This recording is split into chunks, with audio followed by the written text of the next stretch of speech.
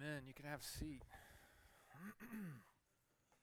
It's good to see everybody. Like I said earlier, I'm glad that you're here this morning. We're going to finish up our series on the advent or the coming of Jesus, the incarnation of Jesus, the fact that God has come to us in the flesh. We've been looking, I don't know if you've picked up on, I know that we've mentioned it a couple of different times, but we've been looking at the Gospels, particularly all four Gospels. What did they say about Jesus coming in the flesh, about God coming in the flesh in Jesus? And so we looked at Matthew and Luke, who give a birth narrative, and they spend some time talking about how Jesus came in the flesh and who Jesus is and what Jesus came to do. And then we looked last week at one theme that comes largely from John. It's emphasized in all the Gospels, but largely from John, and that is that he's the light of the world. And then this week we're going to wrap up with looking at a theme that is throughout the book of Mark. And so we've been studying this theme of the incarnation, of the coming of God in Jesus, in the flesh, through the Gospels. And we've been particularly looking at the titles that each Gospel writer gives to Jesus. And so Matthew and Luke emphasize that Jesus is the Messiah, the Christ. They all talk about it. Matthew and Luke really emphasize it. The Messiah is the anointed one set apart for a specific assignment. What was that specific assignment? But to proclaim liberation or liberty to the captives, good news to the poor, and to come near to the brokenhearted. And then we looked at Jesus is the Son of David, the promised king. When we talked about that, we said that there was an expectation of a king that would come to liberate the people, Israel or the Jews. They would liberate them and bring healing, and Jesus is the one that's greater than David. He brings something greater liberation than just liberation from Rome, but liberation from sin and death. He brings healing in his wings. We saw that Jesus is the son of Abraham, the long-awaited promised son of blessing, who is going to be the hope of the nations. Jesus is that, Matthew and Luke emphasize. And then Jesus is Emmanuel, God with us to rescue us from certain destruction. We saw that. And then, like I said, Jesus, the light of the world. So the question that comes up in all of this, as we migrate through this God in the flesh, in Jesus, and all these different titles and all the implications of what those titles mean, the question comes up, can Jesus really do all of those things? Is he sufficient for the task? Can he really liberate us from sin and death? Can he really heal us, soul-deep healing? Can he really come and be the hope of the nations? Is he really the opposite of all that is dark? Is he really light? And can he really dispel all the darkness, as we just sang about? That's the question that arises as we study through these titles and through the gospel writers, what they say about Jesus.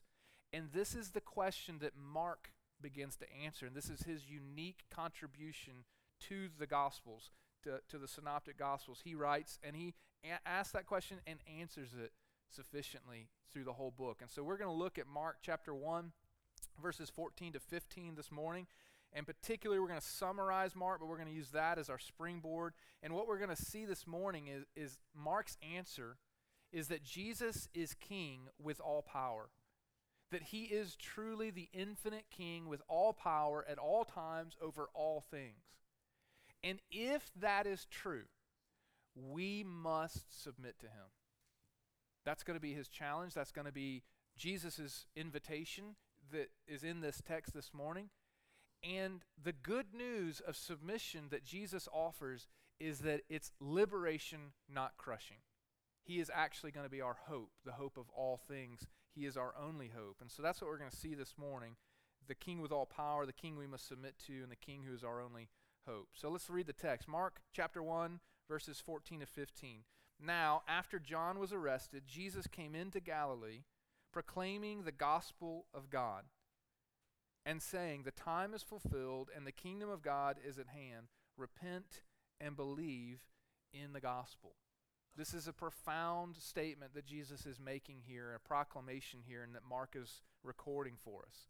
To give you just a little context about Mark, the Gospel of Mark, and Mark himself, and what he's writing, and the audience he's writing to, Mark is the disciple that we're maybe familiar with from the book of Acts that followed along, tagged along with Paul and Barnabas. He's the cousin of Barnabas, and as he's tagging along with them, he's invited to go on their missionary journeys, and then at some point he bails out and he returns home, and it really ticks off Paul.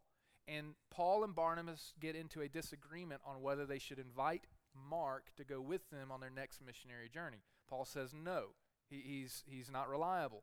And then Barnabas says, no, he is. He'll come through. We can trust him. And so they divide. They go separate ways. Paul one way, Barnabas another, taking Mark with him.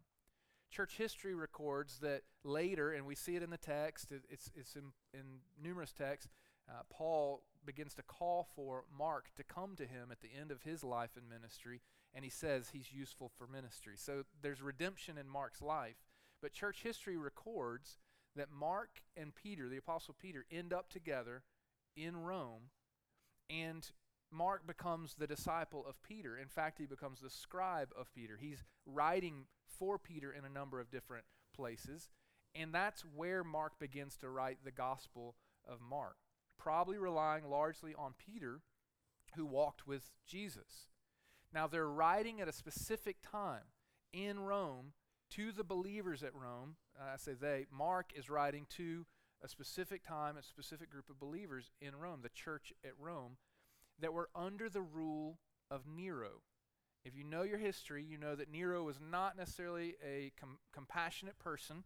He was actually a tyrannical ruler. He oppressed his own people, not just Christians, but he oppressed his own people. He was known for taking from his people, from crushing them, from oppressing them. He was not a good ruler.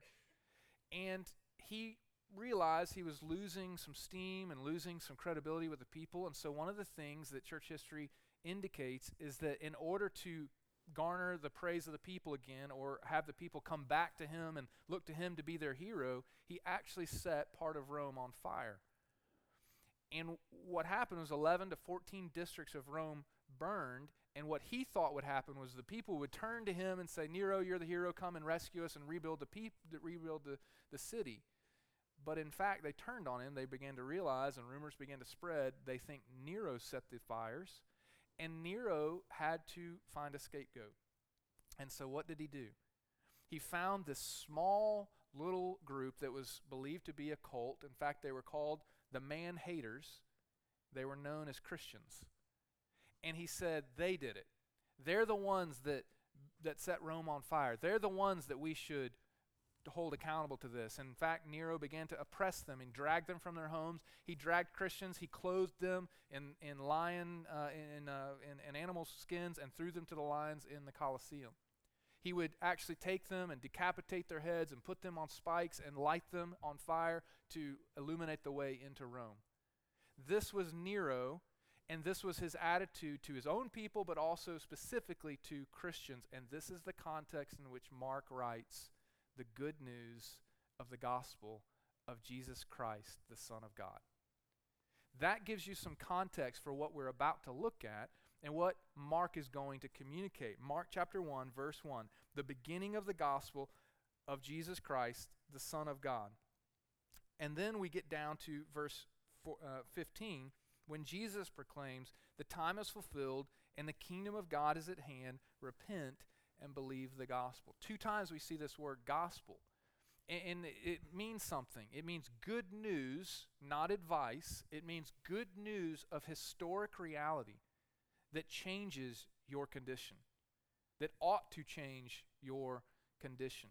Mark is proclaiming that from the very outset in verse 1, and Jesus echoes, he records Jesus saying this in verse 15. So what is Mark announcing, and what is Jesus proclaiming by saying these things? That the kingdom of God is at hand, that this is good news for us to celebrate. What he's saying is there's a new king in town, and it's not Nero. That this king that has come, Jesus, is not like your earthly kings. He's not like any other king you've ever experienced.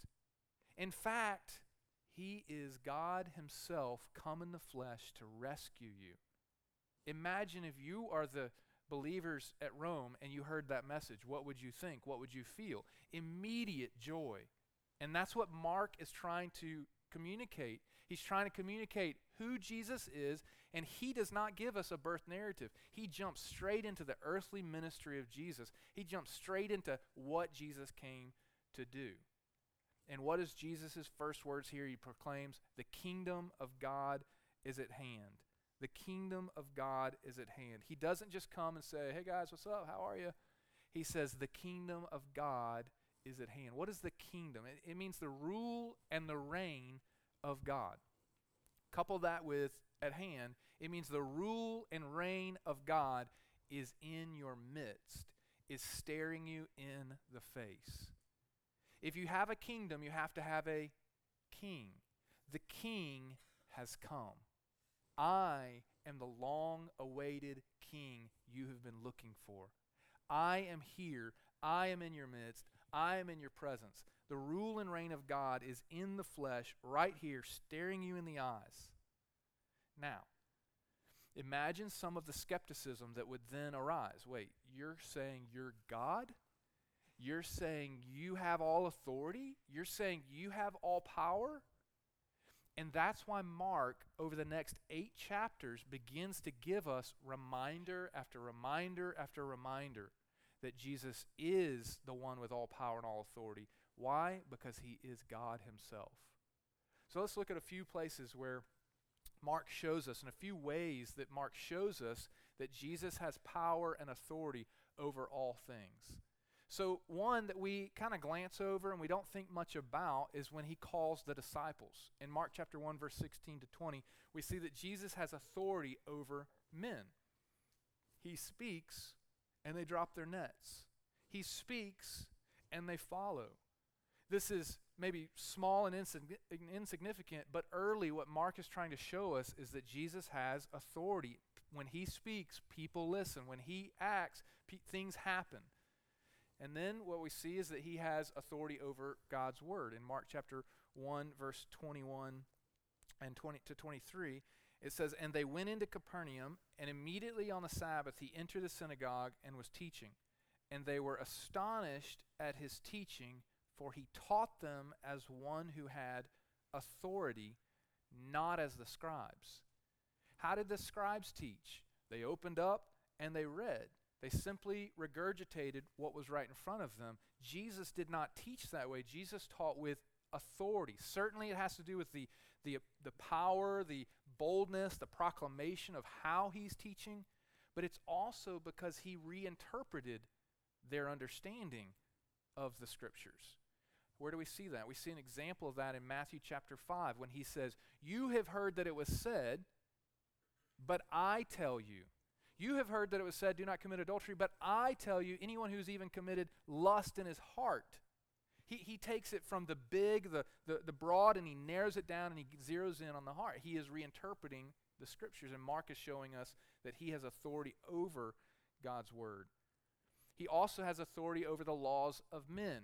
In Mark chapter 2, in Mark chapter 18, and then later in 23, 27, he has authority over fasting. He reinterprets that, their principles of fasting. Later in the Sabbath, he says, I'm the Lord of the Sabbath. I have authority over the Sabbath. You think that it earns you this. I am the Sabbath. I am the rest that has come to rescue you. And so he shows us again and again, and these are just the high points, by the way, that we see throughout Mark. Mark repeatedly, we're just hitting the peaks here, but over and over again what we see is that no one has authority over this thing, but then Jesus came. No one has authority over men, but then Jesus came. No one has authority over God's word, but then Jesus came. No one has authority over the laws of man, but then Jesus came. Repeatedly, Mark is reminding us of this. One of my favorite stories is Mark chapter 4, verse 35. You're familiar with the story where the disciples are on the boat.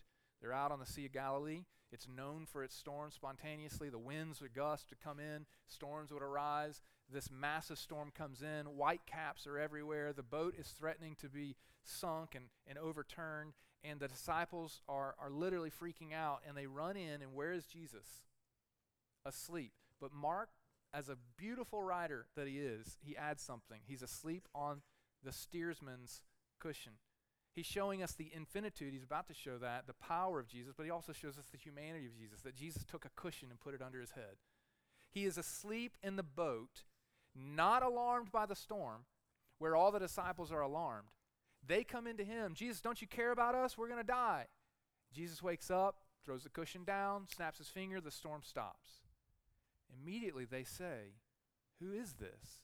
And they say, and they ask, and they recognize no one has authority over nature except God. And then Jesus came. And then we see that he has power over demons. Another story we're probably familiar with. There's multiple accounts of this, but Mark chapter 5, verse 1 to 20 records one particular story where there is a demon-possessed man that has been possessed for numerous years. There's no one that can bind him. No one can do anything for him. In fact, they've just resolved, let's put some chains on him, but he keeps breaking those. Let's kick him out of town. Let's put him down by the ocean, by the sea, and let's put him down by the caves. No one can do anything for him. And then Jesus comes. No one can heal him, and then Jesus comes. And what does Jesus do? He comes to him, and what's amazing, again, the detail that's recorded in Mark, it says that there's a legion of demons inside of this man, and they're fearful of Jesus, and they ask permission to leave the man and to go into the pigs and jump off a cliff. And Jesus grants it. You don't ask a person for permission unless you're in ultimate authority. Even the demons recognize his authority. And what they see is this man, after the fact, healed and in his right mind, not in chains, not ranting and raving and going crazy. Instead, he's healed in his right mind, and there's Jesus right by his side. No one has power over demons except God. And then Jesus came. And then we see that he has authority over sickness. Another example, another story we're probably familiar with. A woman who has a discharge of blood, it says in the text, and she's bled for 12 years. 12 years of sickness. 12 years no one could heal her. 12 years of doctors saying, we don't know what it is and we can't do anything for you. 12 years of misery and pain. In fact, additionally, 12 years of having to declare she would have had to done, walking up and down the streets, declaring, I am unclean, don't come near me. 12 years of not being allowed into worship gatherings like this, allowed into the temple. 12 years of being ostracized and cast off. No one could do anything for her. And then Jesus came. And Jesus heals her. Jesus cleanses her. Jesus gives her soul deep cleansing. No one can heal her or help her. Then Jesus comes. And then Mark shows us that Jesus has not only power over all these things, he has power over death. Power over death. In Mark chapter 5, verse 35, there's the ruler of the synagogue, and his daughter is sick, and he comes to Jesus, and he wants Jesus to come and to heal her. He knows about Jesus' healing. In fact, Mark records repeatedly all the town was gathering and bringing the sick to Jesus. And here's another man coming, and he wants Jesus to come to his house and to heal his daughter. But in the midst of that, his daughter passes away, and his servants come, and they tell him, they say, it's too late, she's dead. And Jesus says, no, she's just asleep. And what he shows us is that death is just like being asleep to him. He can snap his finger, and she can come to life. He has a power and authority over even death. No one can defeat death except for God. And then Jesus comes. Mark repeatedly shows us that he has power over and authority over all things at all times, in all places. He is the king with absolute, ultimate power over all things. And so I ask you, and I think to myself, is there anything in my life that I think is beyond Jesus' ability to heal? Anything beyond Jesus' ability to restore? Anything beyond Jesus' ability to reconcile? Mark reminds us, no, there's not. There is nothing that I will face that he cannot conquer, that he cannot rescue from, that he cannot restore. There is nothing that he cannot have power over, does not have power over. There is nothing impossible to him. So Mark is clearly communicating by all of this, he's clearly communicating that Jesus is king who has power over all things. Again, remember the audience. What do you think that communicated to those believers at Rome, oppressed by Nero, being thrown to the lions, being crushed, having their heads cut off? What do you think that said to them? It certainly said there's a new king in town and he's greater than Nero. He has more power than Nero. He's not like any other earthly king. He is not like all the kings that you've seen before. He is radically and totally other. He is God. And that is one of the messages that Mark is trying to communicate, that Jesus is God with all power, with all authority. But he's also trying to communicate how he uses that power and what he does with that power. The first thing that Jesus says is that the kingdom of God is at hand.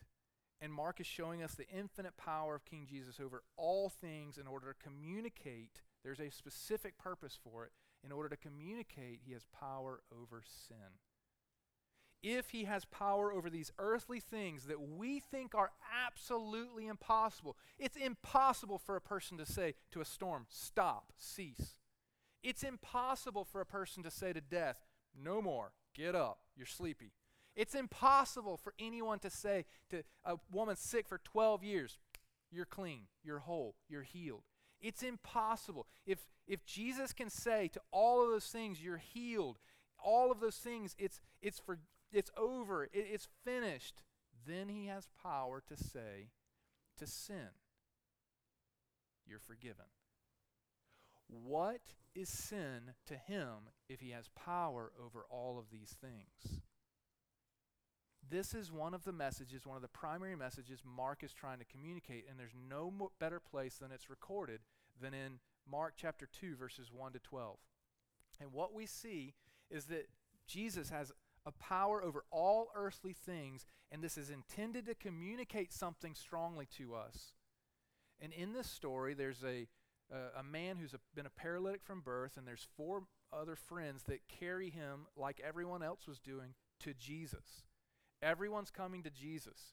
And there were so many gathered around the house that they couldn't get into the house. They took the paralyzed man up onto the house. They cut a hole for the man. They lifted part of the roof back, and they lowered the man down to Jesus. And what does it say in the text?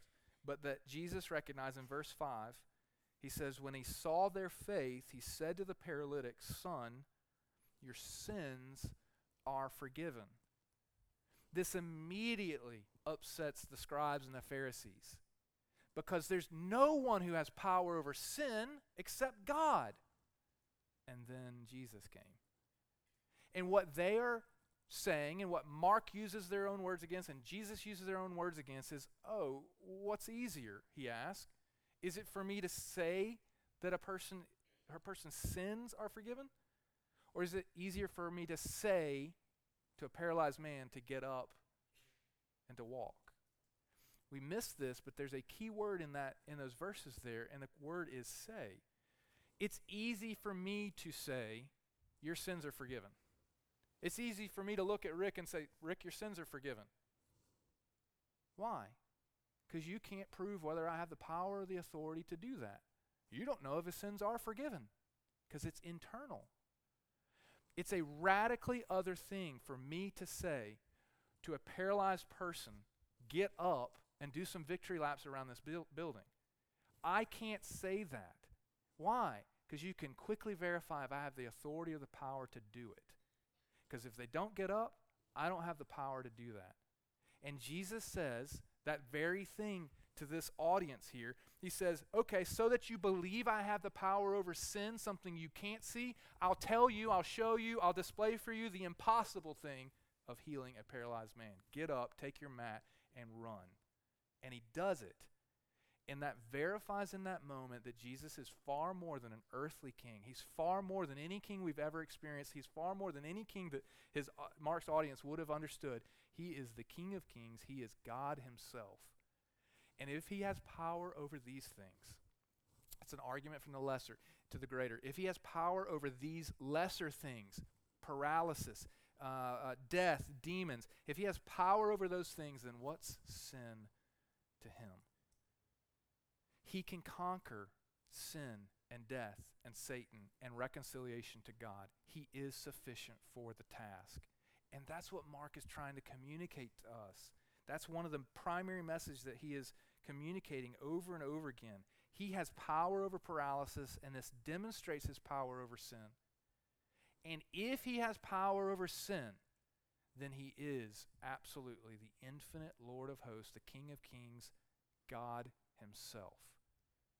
That is one of the primary messages Mark is building, and he's like a good lawyer. He's building a case. He's building a point after point, and again, we only hit the high points. There are repeated stories of him healing demons, repeated stories of him healing sickness, repeated stories of him controlling nature, repeatedly over and over again for 8 chapters.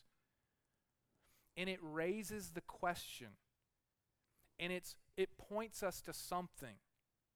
And it leads to a point Mark is making, a second major point of Mark.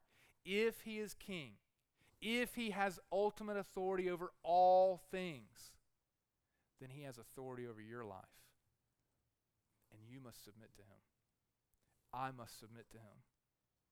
If he is truly the King of all kings, then we must give him rightful honor, rightful worship. We must bend the knee and bow the head and worship him as the true king that he truly is. We don't have another choice. As Tim Keller famously said, we either have to crown him or kill him. We can't stand in the middle. We either have to crown him. He's either truly king and God of the universe, and he has power over all things, which includes me, which includes my life, which includes my money, which includes my finances, includes my wife, includes my relationships, includes my sexuality, includes everything I do, includes my pride, includes everything. He's either the king with all power over all those things, or he is not. And I don't get to pick and choose which things he's king over. And Mark is building this case. He has ultimate authority, ultimate power over all things. And if that is true, you and I must submit to him and give him his rightful worship and rightful honor. Mark announces and Jesus proclaims that there's a new king in town. And it's not Nero, and it's not you. And if there's a new king, then there are new rules. There are new expectations. There are new standards of living that we must abide by. And we don't get a choice. Actually, the only choice we get is whether we're going to abide by those or not. We don't get to pick and choose. And this is something we all understand. We all understand. We're seeing it happen right now. If you're a college football fan or an NFL fan, you watch the coaching carousel. We talk about it every year. The coaching carousel. What happens when one team fires a coach, they hire a new coach, and when that new coach comes in, what does that new coach do? He cleans house. That's a phrase we sometimes use, right? He gets rid of other coaching staff.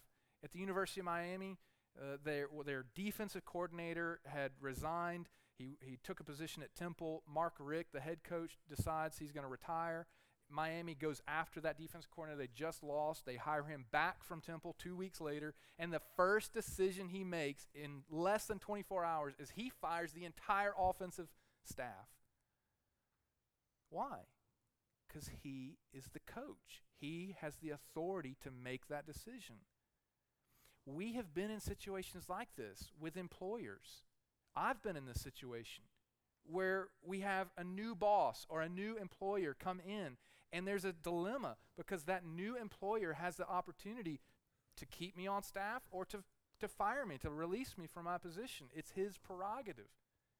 And I have a choice. We learn it in Romans. I taught it to my staff for years. You talk about it over and over again. I have a choice. I either have to submit to that new employer, that new boss, or I have to remove myself. I don't get to stand in the middle and cause problems as a follower of Christ.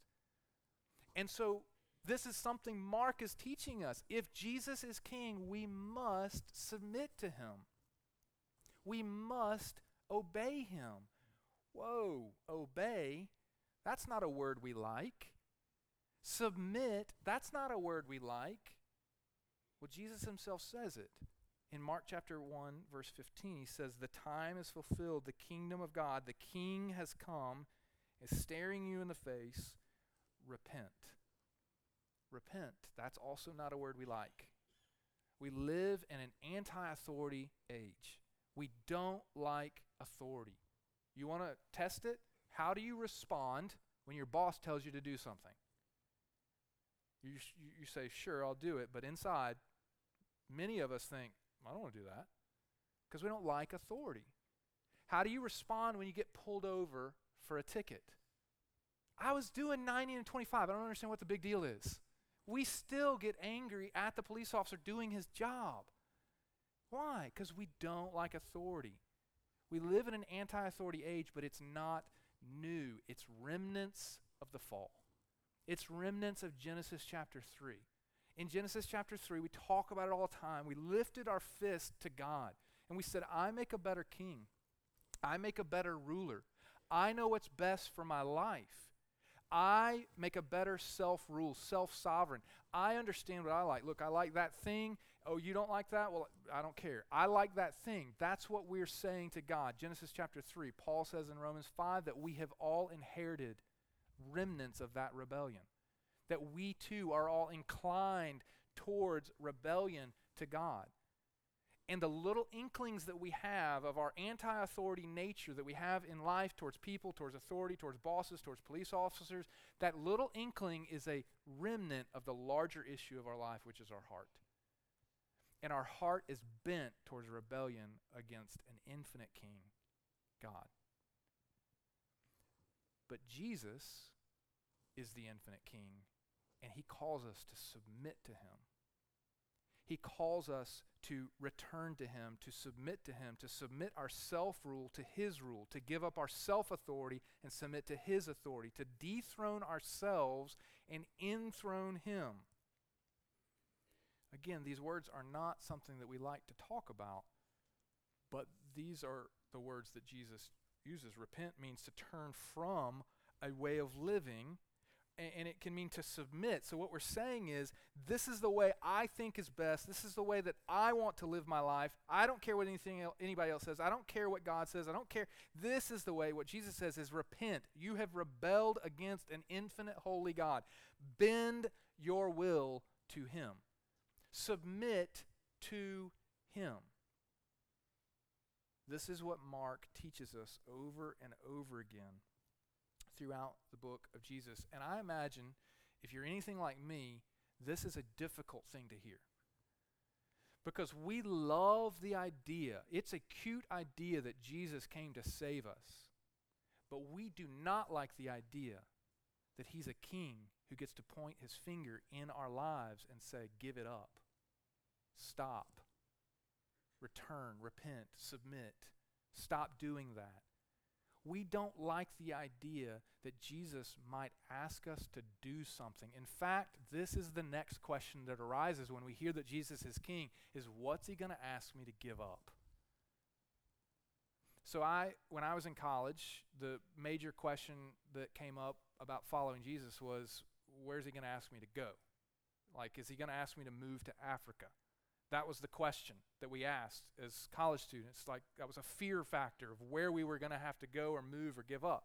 And then David Platt wrote Radical, and now everybody wants to move to Africa or wherever else, right? So that's not the question now. The question that I dealt with as working with college students for so many years at the University of Mobile was, who am I going to have to give up? Am I going to have to give up that relationship? Am I going to have to give up that person? Am I going to have to leave that relationship? And I imagine that many of us face some of the same fears and anxieties. What am I going to have to give up? I know plenty of men, plenty of women that are successful in business, and they're wrestling with Jesus' call on their life, and it may be for them to stay in that position and stay in that business and obey him and glorify him in that position, but it also may be that he's calling them out of that to some other form of ministry in life. And there's a tension there, because it means giving up our comfortable lives. I wrestled with that same thing, leaving the university. I was in a position as an executive leader. I pursued education, got my PhD in Christian education, higher education leadership, and spiritual formation. I thought my trajectory was was headed in that direction, was further education, further leadership in higher ed, and then he begins to nudge and begins to call and begins to shape and reshape my desires. And he says, no, that's not the way I want you to go right now. I want you to go this way. And here I am. And that was a very difficult decision. In the academic world, it's like drugs to be called doctor, right? It's like drugs to them to be called and recognized for the recognition, for the positions, for the attainments. There's this title thing, and everyone begins to feed on that, and then position and all these things and finances, all this stuff. And I'm like, you want me to do what? That's one case. And we all wrestle with that. And what Mark is reminding and what Jesus is calling us to is that the King has come. Repent. It means to submit your will, your plans, your desires, your goals, your whatever to the true King. And that's terrifying, if we're honest, because we don't know what he's going to do with that, or we don't know what he's going to ask us to do. And that leads us to the last point, which is the King who is our only hope. Because he doesn't ask us to do things or to give things up because he needs those things. He's not asking you to give up your idol because he needs it or wants it. He's asking you to give it up because he wants something greater. He wants your heart. He's not asking you to sacrifice whatever that thing is that you so desire and so worship, if it's approval or if it's pride or if it's a relationship or if it's a place or if it's whatever it is. He's not asking you to give those things up because he needs it. He's asking you to give it up because he wants your heart and my heart. Because whatever that thing is that we don't think we can part with, or that thing which is our will and our desire and our kingdom, whatever that thing is we don't think we can give up, it's revealing our hearts to us. That we worship that thing more than we worship God, more than we worship Jesus. And there are a number of cases, and I know a number of people in this room that have had to wrestle with these same things, and it's all various ways, and in a number of different ways. And the question comes up, what's he going to ask me to do? Imagine the audience that Mark is writing to under the rule of Nero. They've been thrown to the lions, they've had their heads cut off, they've been put on stakes, they've been used as lights into the city of Rome. And now they hear there's a new king in town. He has all power and all authority. Great news. But just as soon as that joy enters in, anxiety enters in, because they're now questioning, wait a second, if he has more power than Nero, how's he going to use that power? What's he going to do with that power? How's he going to ask me to follow him? What's he going to do in terms of authority? What's the relationship going to be like? Is he going to be just another Nero who crushes us? Is he going to be just another Nero who oppresses us? Is he going to be just another Nero that takes our stuff? No. Jesus answers that question for us in this very verse. He says, the kingdom of God, the rule of God, the King has come. It is at hand, staring you in the face. Repent, submit to him, and believe the good news of the gospel. What's he saying in this moment? We ask the question, is he going to be like Nero? Is he going to pierce us? Is he going to crush us? Is he going to oppress us? Is he going to discard us? Jesus answers, no. I'm going to be pierced on your behalf. I'm going to be crushed for you. I'm going to be discarded on your behalf. Because I'm not like your kings. I'm not like you. I'm not like any other king that you've ever experienced. I'm the infinite King, the Lord of hosts, God, and I have come in the flesh to redeem, to rescue, and to reconcile you. That is amazing news. And that is what Mark leads us to. Mark leads us to understand that all 8 of these chapters that emphasize this infinite great King shows us that he has infinite power that we must submit to. But then the last half of the book of Mark, he doesn't leverage that power against us. He leverages that power for us. He uses all this power, leverages all of this power, not to crush us, but to be crushed on our behalf, to set us free, to liberate us. He calls us to lay down our idols, and it's not crushing, it's liberating. He calls us to follow his commands, but they're not burdensome, they're liberating. This is exactly what 1 John 5 talks about, that obedience to God, that we are called, love for God looks like obedience. It means obeying him, but his commands are not burdensome. Matthew chapter 11, verse 30, Jesus tells us to take his yoke on him. Yoke means rule. It's something you put on an ox in the fields. And he says, my yoke is not burdensome. It's light. It's good. In fact, it's soul deep refreshing. It's liberating and pleasant. And that's what we learn in Mark, in the book of Mark, over and over again, that Jesus tells us that he has come to rescue us and to restore us. I love what John Newton says, similar in vein here of what we're talking about. He has a sovereign right to do with us as he pleases. God has a sovereign right to do with us as he pleases. And if we consider what we are, surely we shall confess we have no reason to complain.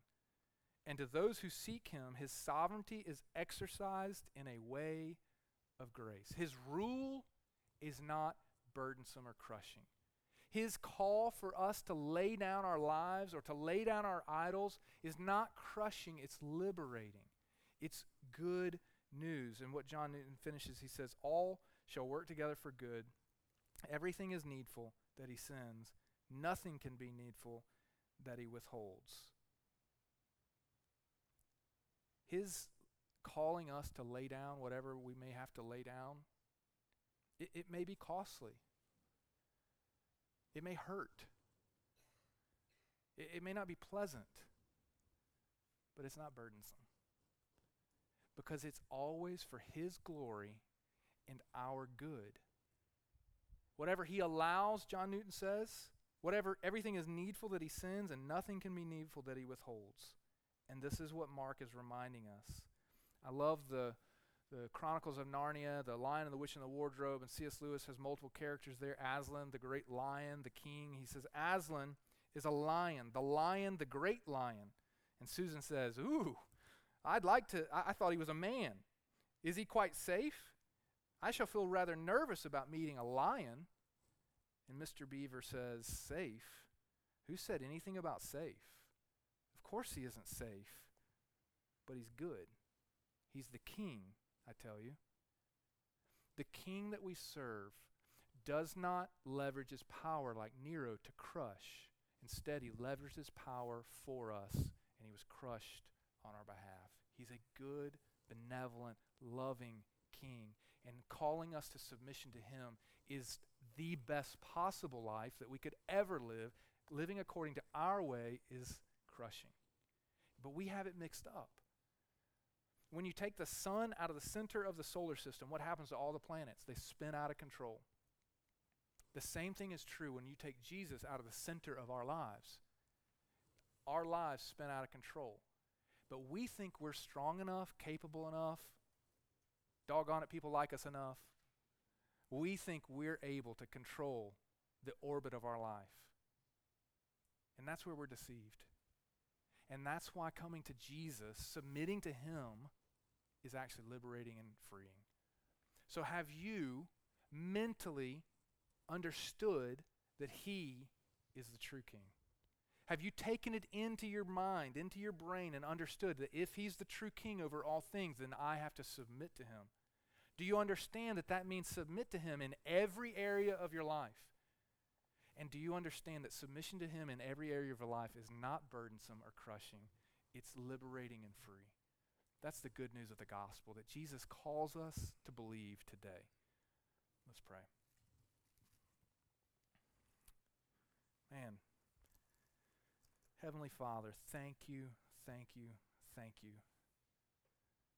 As I say that phrase, Heavenly Father, I'm reminded of so many places you remind us that you are a good Father who gives good gifts. You know how to give your children good gifts. What you give us is not crushing burden, but good news.